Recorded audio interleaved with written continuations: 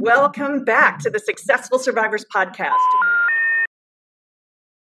We are here for you if you have survived childhood trauma.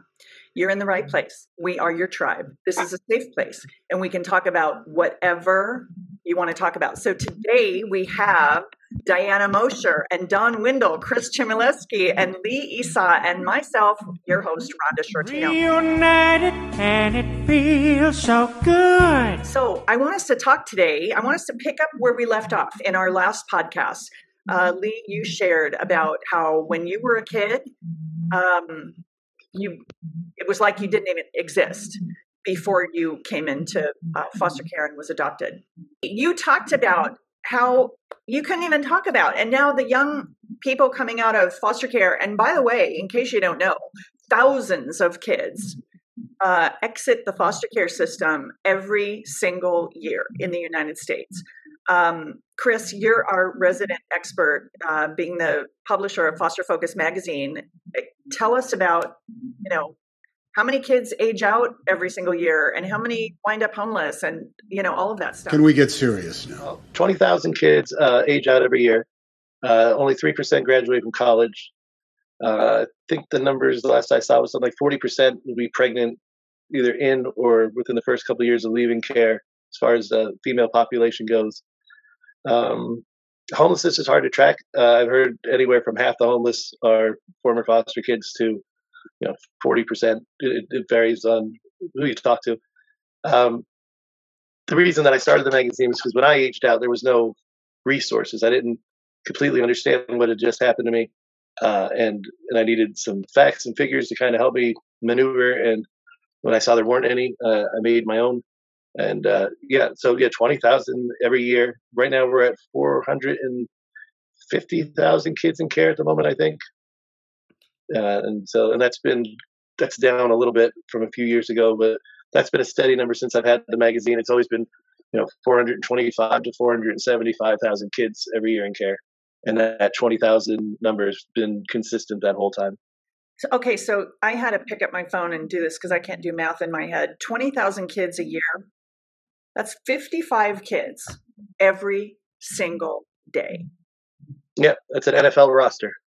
Okay, 55 kids every single day. And when you think about them becoming homeless, and we know from Vanguard University's Global Center for Women and Justice that within 48 hours of being homeless, a young person is approached by a trafficker. And we know that by the time they're approached by the fourth time by the trafficker, they go. And that's how it starts. And so I always think, okay, so there's all this money, federal money, that goes toward dealing with the homeless crisis, dealing with substance abuse disorder, dealing with criminal behavior, dealing with human trafficking, all this kind of stuff. And I think, well, couldn't you just go upstream a little bit before kids age out of foster care, before they become homeless, before they become trafficked, before the trafficker pushes drugs on them in order to get them to be compliant, all of those things. What if we took all the money that we spend reacting to all of that stuff and put it into the care of kids, foster kids, before they fall off the cliff? 55 of them today. Another 55 tomorrow, another 55 the next day. It drives me crazy. Absolutely mental. Because I was homeless when I was 8 years old. I know what it feels like to be homeless. You're dirty, you're scared, you're cold. You can't really sleep because it's when you sleep that even worse things happen to you. And whatever you managed to take with you gets stolen. So you literally, I'm talking literally, are alone in the world and hungry. So then when the trafficker comes along and goes, oh, hey, you're still here? Nobody's coming around to see about you? Oh, gosh, I bet you're hungry. You know what? I have my lunch. I'll just share with you. And they go. The devil himself could walk up with a burger and fries and you're like, yeah. I think that it's so important for us, the people who have lived through childhood trauma, that we survived it. We've created good lives for ourselves. We're trying to help other survivors who are on the path behind us where we used to be. I think it's important for us to be heard. When I see people who learned what they learned about child welfare in a classroom, then they're the ones who testify before Congress. Or they're the ones who are picked up in an article by Time Magazine or USA Today or some national. And I think, wait, hello. How about you actually interview somebody who lived it? So what do you think, Dawn, about talking about lived experience? You work in a youth shelter, so you're with kids all the time. As you were talking, I was remembering that we just had a Labadee Lofts. It's supposed to be apartments and for kids aging out. And I thought, yes, this is it. This is good. We're doing this. So, the federal government is the one giving us the money. So federal and state didn't agree. And so now we have to be willing to give foster kids and any other kids who are homeless and at that age. And I said, that's really sad.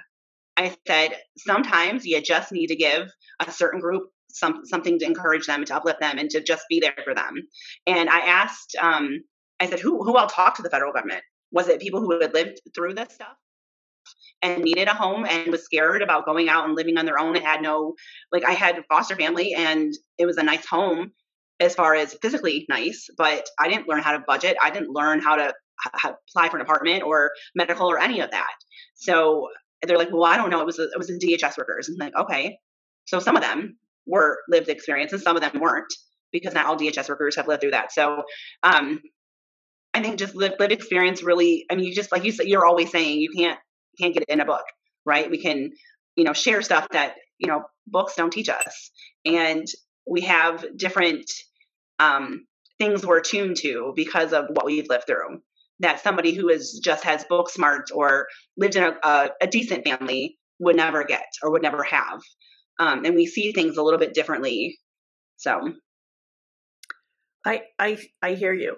And I don't mean to minimize the contribution of the people I call our allies.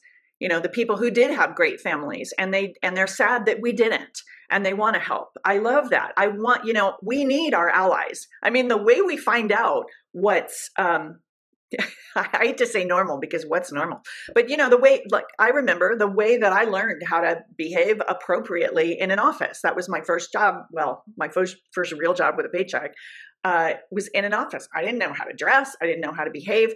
The way we do that is by learning from people who learned appropriate behavior and getting along with others. And they learned that when they were 3, from their good, healthy family. So we need those people. Absolutely.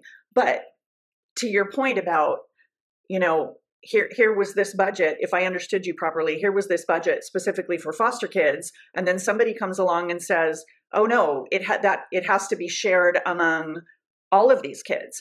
And when I think about, I'm from Southern California and the population is 40 million.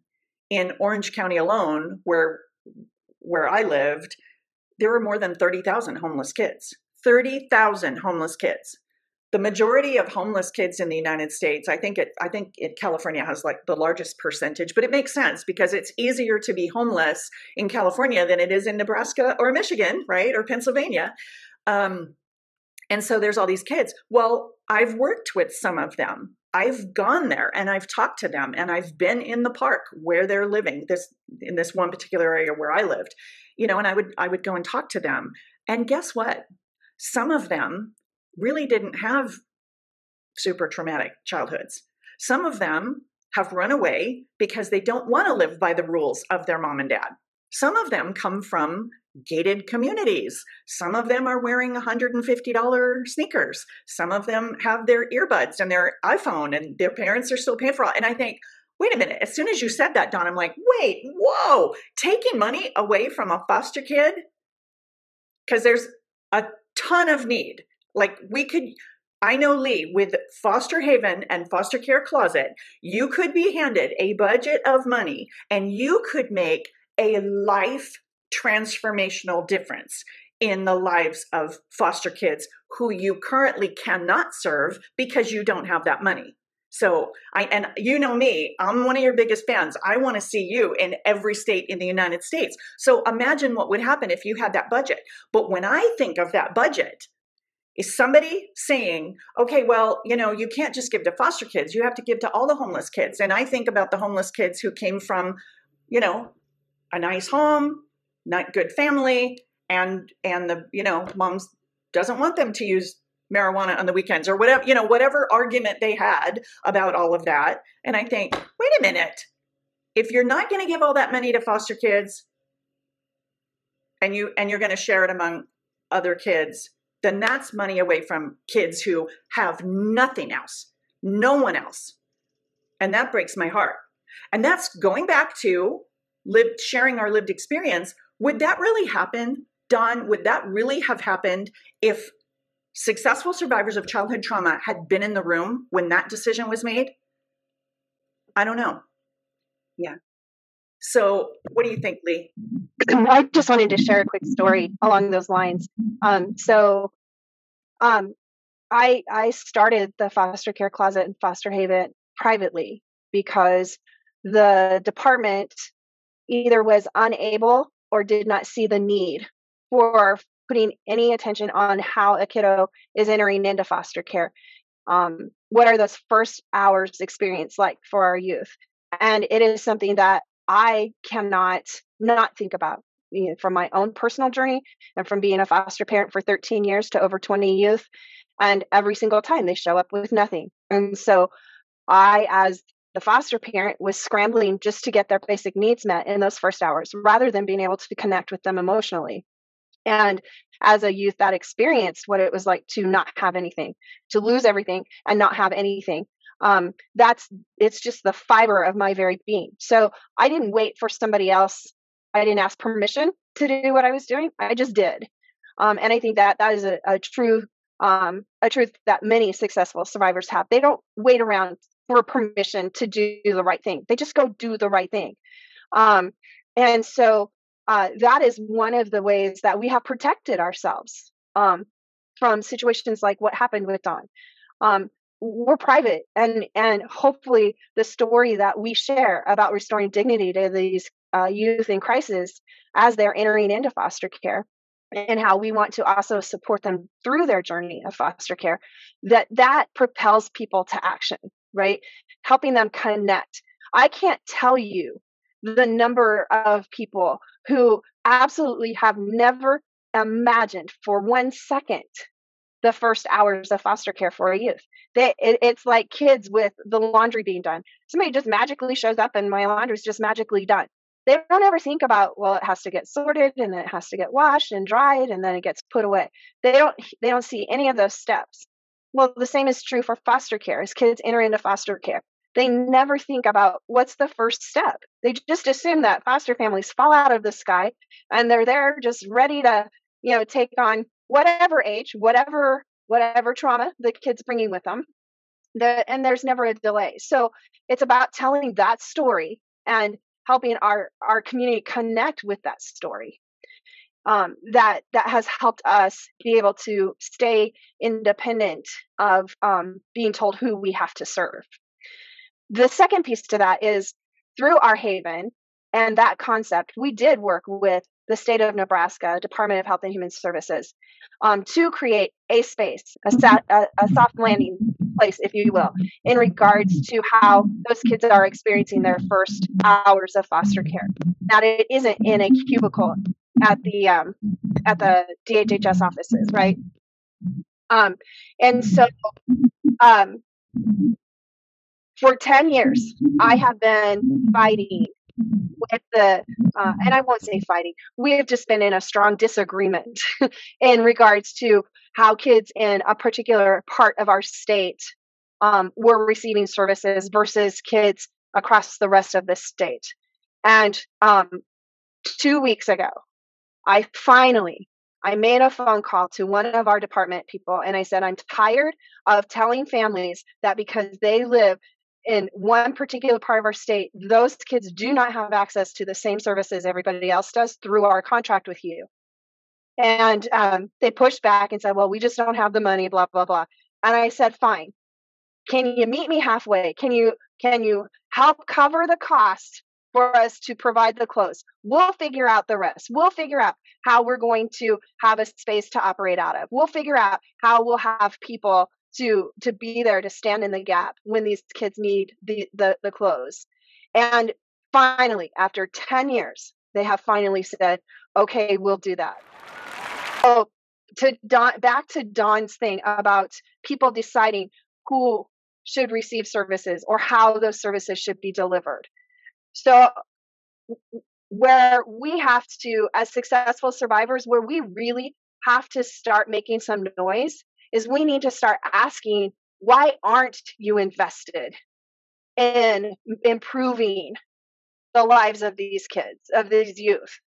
What is it that's holding you back from investing so that we can make, because to your point, Rhonda, change isn't going to come from the people who are sitting there reading the textbooks and with all of the right letters behind their name. Change is going to come when someone like myself gets sick of seeing the same thing that happened 50 years ago happening today. And those are the people we need to be investing in. That's how startups work, right? In the corporate world, a startup goes and gets startup funding.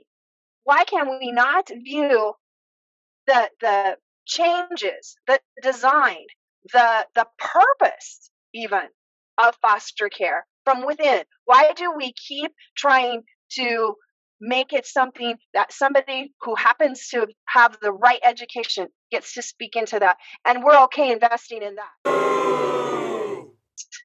Right? Yeah, I hear you. I agree 100%. I mean, that's how Foster Focus magazine started. Well, I'm a big fan of Foster Haven. What LEAP does, I think it's important. I've been on daises with people with PhDs, and I only have a GED, so sometimes we sneak in. What you're saying is important. The younger kids have a saying, nothing about us without us. So, I like that rule of thumb, and I kind of adhere to that. That's why the magazine is mostly firsthand accounts rather than academia, studies or thesis. I want people to get it right from the people that lived it. So exactly what you're saying. Yeah, I mean, Foster Focus magazine, the only publication in the United States that is solely about foster care, exists because of a foster kid, to your point, Lee. Dawn, what do you have to say about all this? So I want to add another thing. So the GROW, we call it the GROW program, where we train the foster parents, and it used to be Pride and now it's GROW here in Michigan. And I have asked several different DHS workers, I'm like, I just want to come and listen. I want to hear what you guys are teaching them, what you're telling them, what you're talking about, the questions that they're having, because I think it needs to start with this, but with anything, is the good, bad, and the ugly all taught. Right? Are we just telling them all the flowery? Oh, these kids they just need love. They just need a warm home. They need encouragement and love when they're not being very encourageable or they're being very unlovable. Are we telling the parents that? Because if we start telling them the good, the bad, and the ugly, and then they join, they still want to be a family that brings in kids and youth that need a home, then we know we're going to have long lasting, right? That's what maybe I'm being naive, but I would think that if you know everything up front and you still want to be a part of it, maybe we would have less moving around. I mean, I moved 12 times between the age of 4 and 9 to different homes, group homes and other family homes and whatnot. But they said, well, you have to be a DHS worker to go. And I was like, why? I'm asking you, I want to come and be a part of this. And so I get really frustrated about that too. And I'm still going to keep asking. I haven't quit asking. Good. So, I mean, I'm ready to write a letter. I'm ready to get a petition together. I mean, for crying out loud, literally on Successful Survivors Foundation letterhead, send a letter and say, seriously? I mean, hell no. Okay. That is just not okay. And they said the whole panel and they have foster kids that are there. But my next question to them is, are you really listening to them? Oh, yeah. Are you really listening to them? I can't. Oh, Dawn, you just tickled a little nerve right there for me, because I've been in situations where there's foster kids on the panel, or they're there as speakers, with other people, and which former foster kids did they choose? The 18-year-old, the 21-year-old, the 17-year-old who emancipated 6 months earlier or whatever. And I think to myself, hello, over here. How about those of us who have been out of the system? I'm not saying there's anything wrong with having them. I want them to be heard because they're the ones who know what's going on right now. There are a lot of things that have changed since Lee, since you were there, since I was there, but we have the perspective of years of we've worked through a lot of stuff and we're no longer in the victim status. We've moved from victim to surviving. And a lot of us have moved from survival mode to thriving. And now we're successful survivors. Our voice should be heard in those kinds of places. And I know what you're talking about, Dawn, because I got involved with the Child Welfare League of America in the 1980s, the 80s. I had big hair. And so I got involved with the Child Welfare League of America because they were the oldest and largest child welfare organization in the United States. So I wanted to be there. And oh my word, the executive director at the time was a wonderful man, and I loved him. A lot of people there, though, treated me like a performing monkey. I'll just leave that right there. Think about that for a second. Like I was such an anomaly that how could anybody come out of severe child abuse and foster care and be a highly functioning business owner, articulate, with a fairly robust vocabulary, the ability to do what I had done? I mean, they literally looked at me like she looks good on the outside, but secretly she's probably a sociopath. She might be an axe murderer. We need to, really keep our distance from her. That's the vibe that I got. And I actually had a psychiatrist who was an active participant at CWLA back then.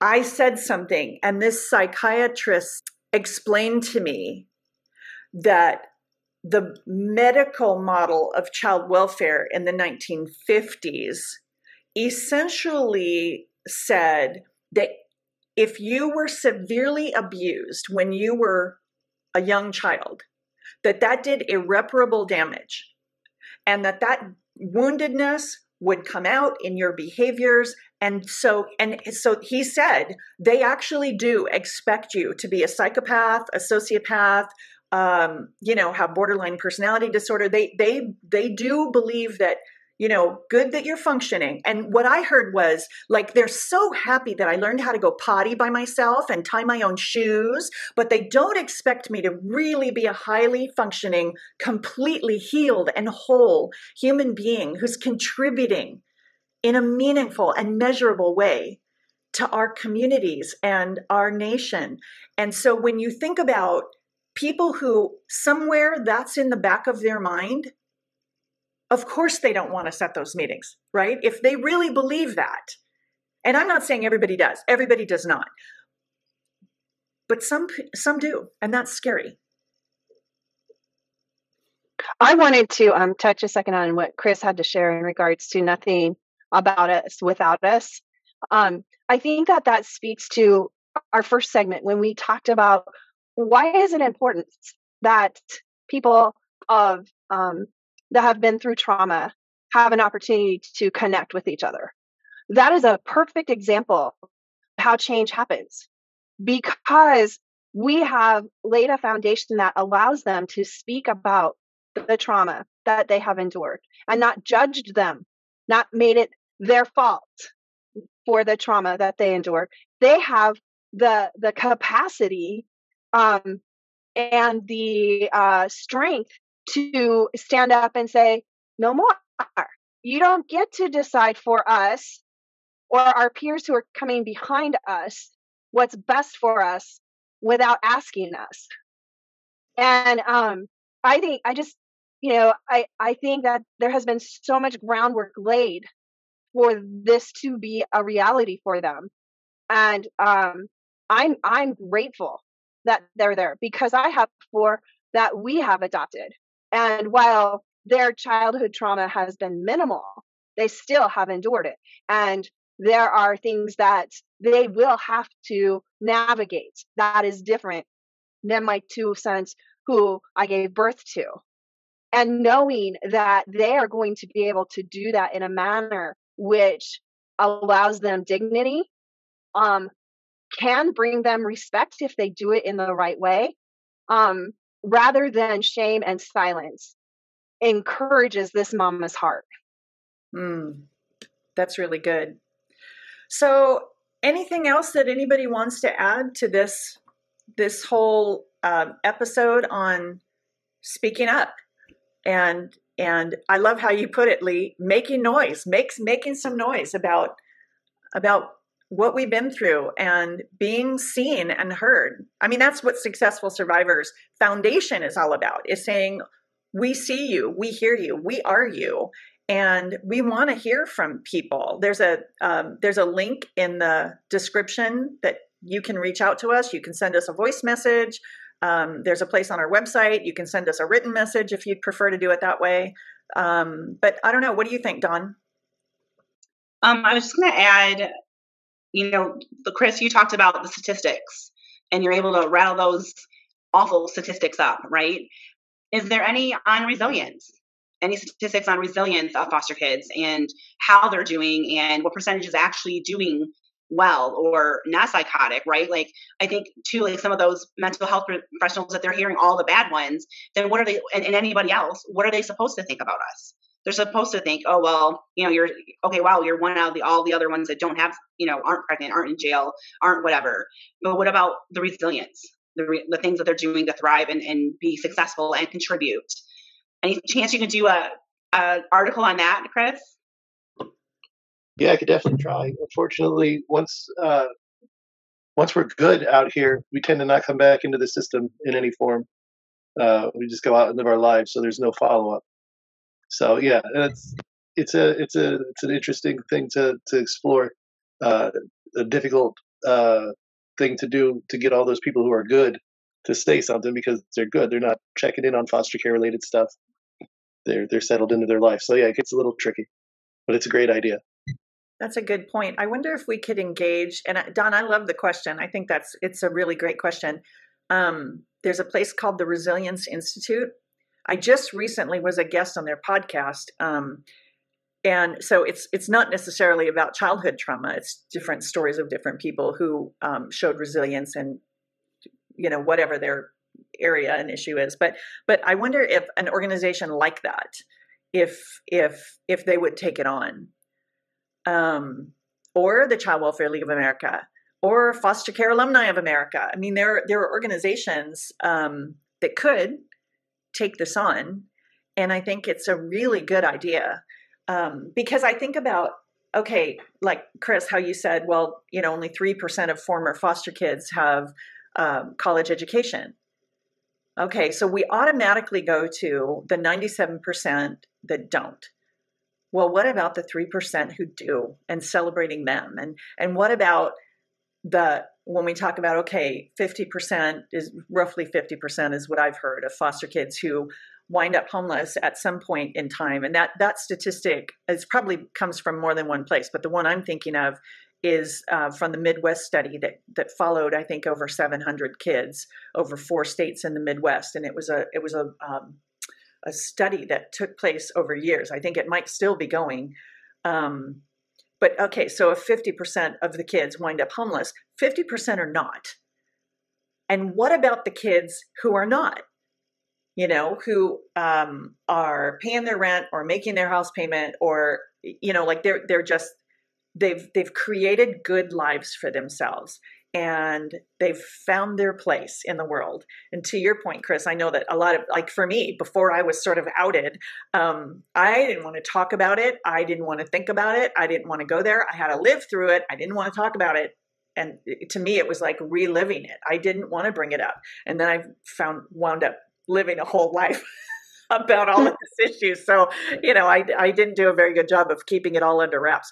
But I love your idea, Dawn, of really looking at the people who have dug deep and found that resilience. Hey, Rhonda, I know we're trying to wrap up, but I kind of wanted to just leave this as a thought for those who are tuning in. And that is, I think you touched on it, that we have, and Chris has touched on the fact that we have a whole group of people who are successful survivors, but they don't want to go backwards. They don't want to go back into what brought them to be a successful survivor. So they may not even be paying attention to foster care issues, but they may stumble upon something like this podcast. And so what I would like to do is just leave our listeners with a thought of, what can you do to change the narrative of foster care and how it's perceived in your circle of influence?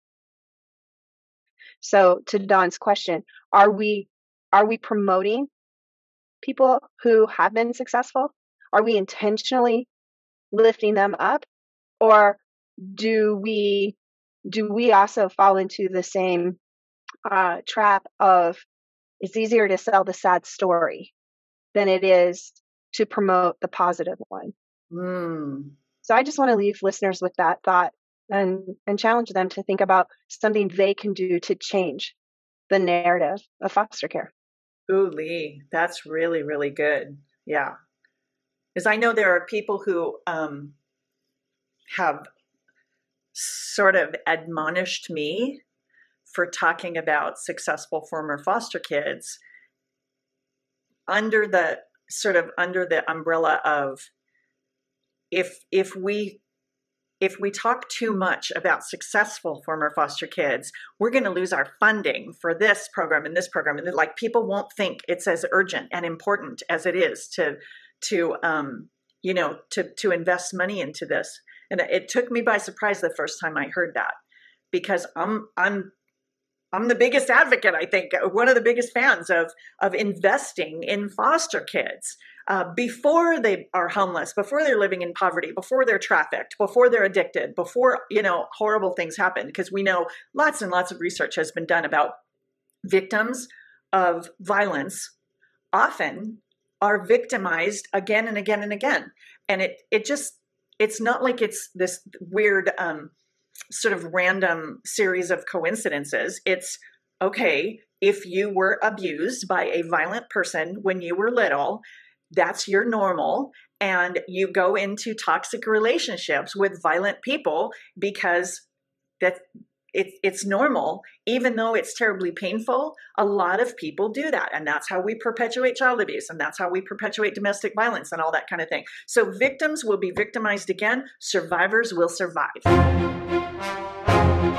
And if we invest money into the lives of kids while they're in care, we can, I think, with the voice of survivors weighing in and sharing the wisdom that we've acquired along the way, we can help them to create and be responsible for the creation of their good lives when they exit care. I just think that we might have something valuable to add to helping kids in what you're doing, like with Foster Haven. When you're involved on the very first entry point, you can't not be positively influencing the whole rest of the experience in foster care and the exit. I think we have a lot to say. Anybody have anything to add before we sign off on this one? All right. Thank you for being with us. We want to hear from you too. So click the link in the description, subscribe, and share this with everybody you know who had a rough childhood. We want to hear from you because we're your people, we're your tribe. We 100% believe that you acquired wisdom and abilities and character traits along the way as you survived whatever you went through. And we want to hear about it, because what you know for sure can help other people. All right, see you next time.